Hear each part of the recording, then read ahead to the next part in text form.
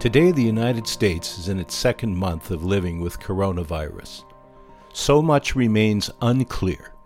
Most notably, how much virus is really out there, and how quickly is it spreading. What is clear is that several major shifts are occurring right now. We are moving from a model of containment to one of slowing the virus. Protective measures like home sheltering and social distancing will likely become more widespread and strictly enforced. Our time frame for approaching the pandemic will shift from thinking in terms of weeks to months, and when it comes to inevitable ripple effects, even years. In other words, we are now settling in for the long haul. This is a marathon, not a sprint. And that poses new questions, not the least of which is, how do we cope? And that's what this, our second episode in the series, is all about. I'm John Finnegan, and I'm Dean of the School of Public Health here at the University of Minnesota. Today is March 27th, 2020, and we want to share with you some stories and strategies to help cope with this new reality. We call it settling in for the long haul.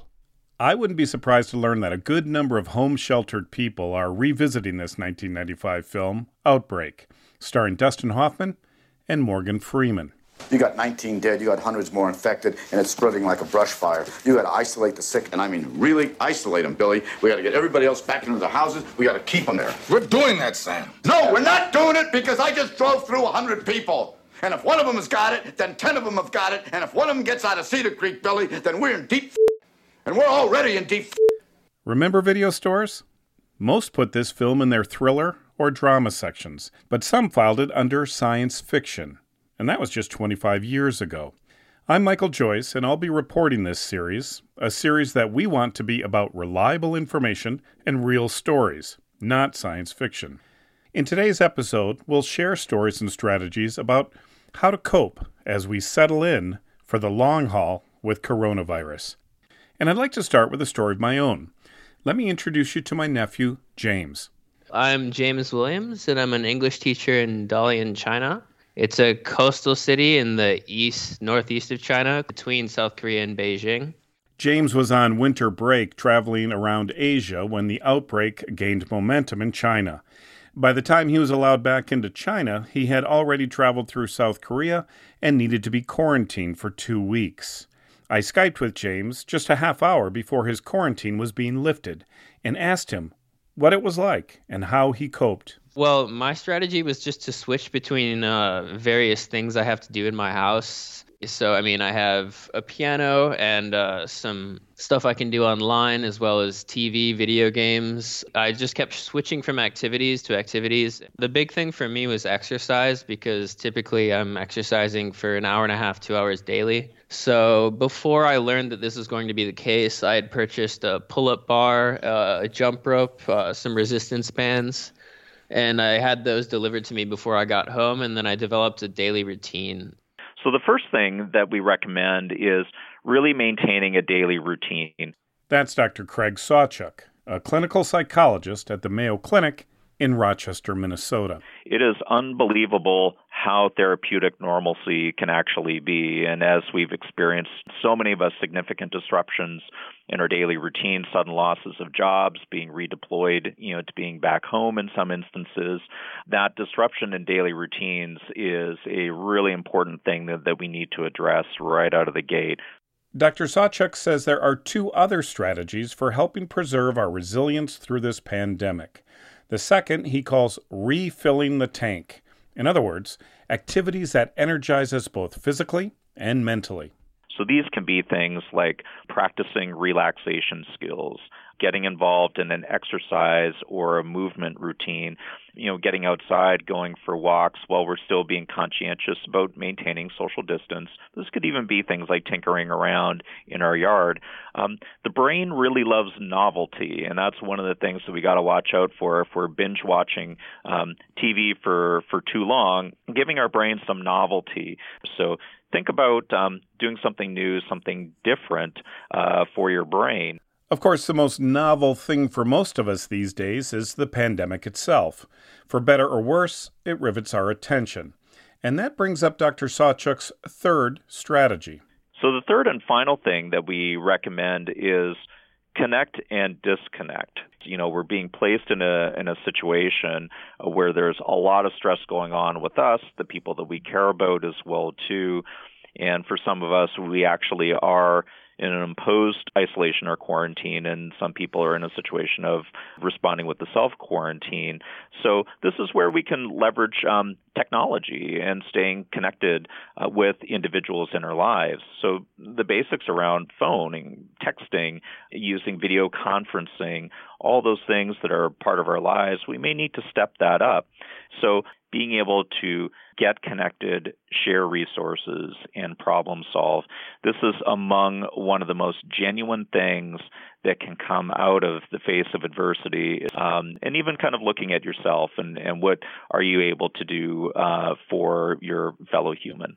But once we start thinking about how we stay connected and the technology we use almost hourly to do so, you can't help but wonder about our older adults.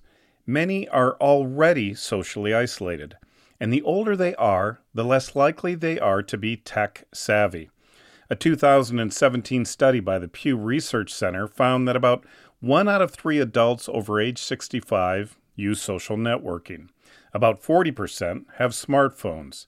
But when you start looking at those over the age of 80, about 80% never go online, and only 1 in 5 have a smartphone. Those are the people I worry about. Remember James from earlier, the teacher in China? Well, this is his 87-year-old grandmother, Eileen Williams, who does have a smartphone and does keep up with global news, videos, and family online. There are many factors in aging that make it difficult for persons to adjust to new things. A lot of people in this age group rely really on outside stimulation in order to keep going. And this is a really difficult time for them. So this is a real issue, and I would encourage anyone who knows persons that fit in that category to write them or send something to them, just to have something come in the door that's not expected and brightens the day. Dr. Tatiana Shippey is a social gerontologist at the University of Minnesota School of Public Health. She not only studies issues like ageism and isolation, but even chose to live in a nursing home when she was a 23-year-old graduate student, so she could actually feel these issues as deeply as she tried to understand them. So what do we have? We have all these older folks who are in age-segregated places like assisted livings and nursing homes, many of whom have no family ever visiting them. I mean, those are the folks that I think should be our prime target. How can we, as the outside community, become more involved to try and ameliorate some of the negative effects of loneliness and isolation, which we know, I mean, there's so much research about how bad it is for one's health. Well, maybe this is an opportunity. Maybe there could be some silver lining out of this, that we can try to go upstream and really try to create more intergenerational connections. Maybe can we partner up a nursing home and a school? So that's where the community that's why the community approach, I think, has to happen. But remember, our Mayo psychologist, Craig Sawchuk, mentioned both connect and disconnect. Here's why. We want to think about functionally disconnecting as well. And this is where we get into the area of social media and the news. And again, staying informed, staying connected, those are really good things. We just have to watch out where that line crosses, where it becomes almost too much of a good thing. So if we think about the news, really try to stay with 1 or 2 reliable sources. Maybe schedule it so 2 times per day, 15 to 30 minutes is about the right dose that you need, and you'll be as most up-to-date as you need to be. Watch out for marinating in the news all day long, as that can also invariably introduce fear, anxiety, or even despair in some of these cases.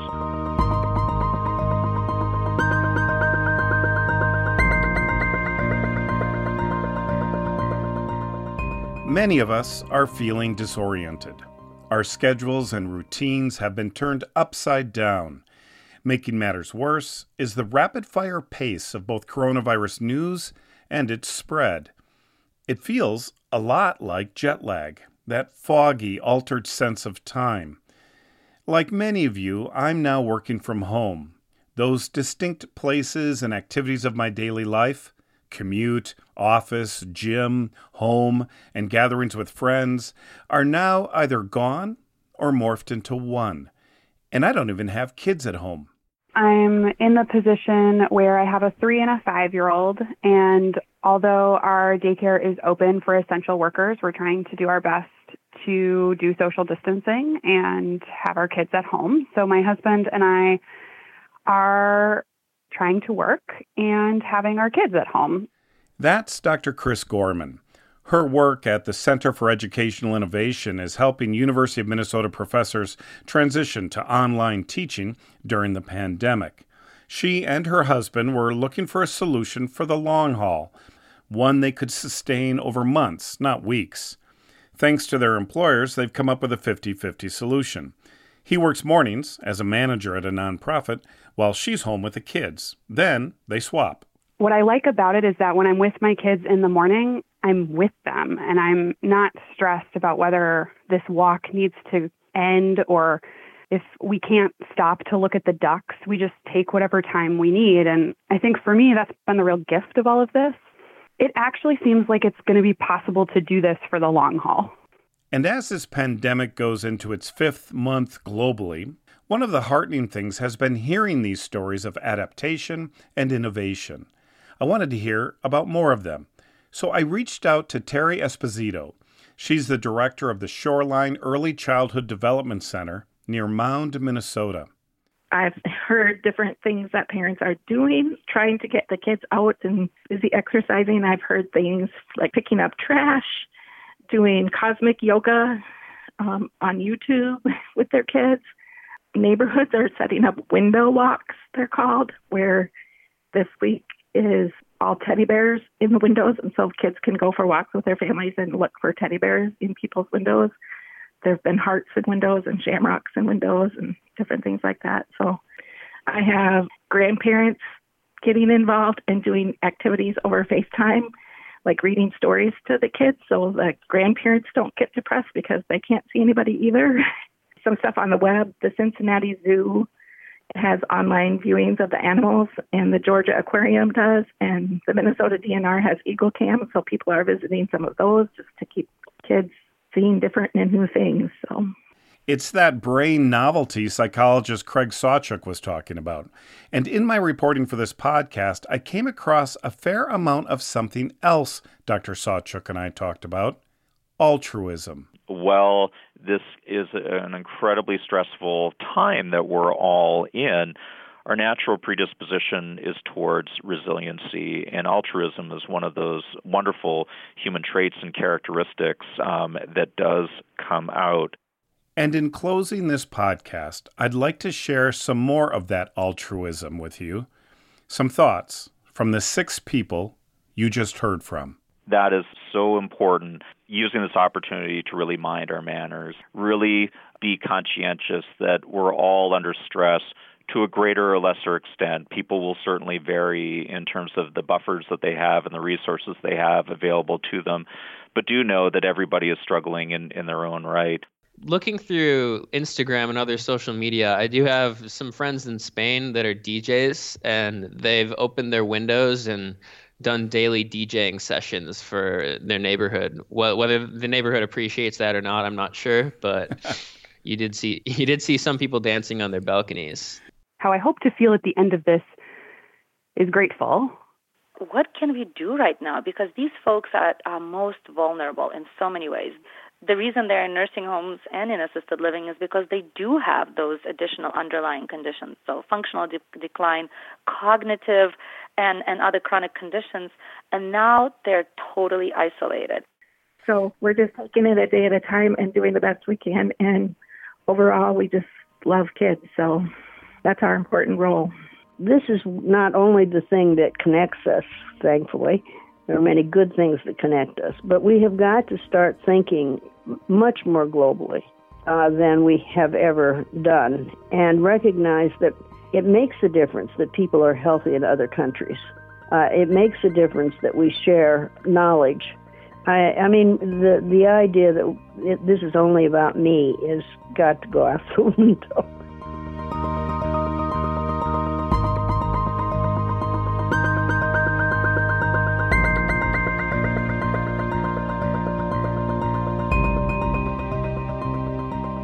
This podcast is a production of the School of Public Health at the University of Minnesota.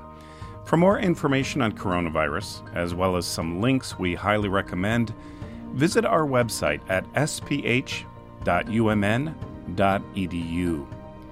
Today is March 27th, 2020, and the number of confirmed COVID-19 cases worldwide stands at about 555,000, more than double what it was 1 week ago. The United States now has the most known cases in the world. Thanks for listening, and take good care of each other.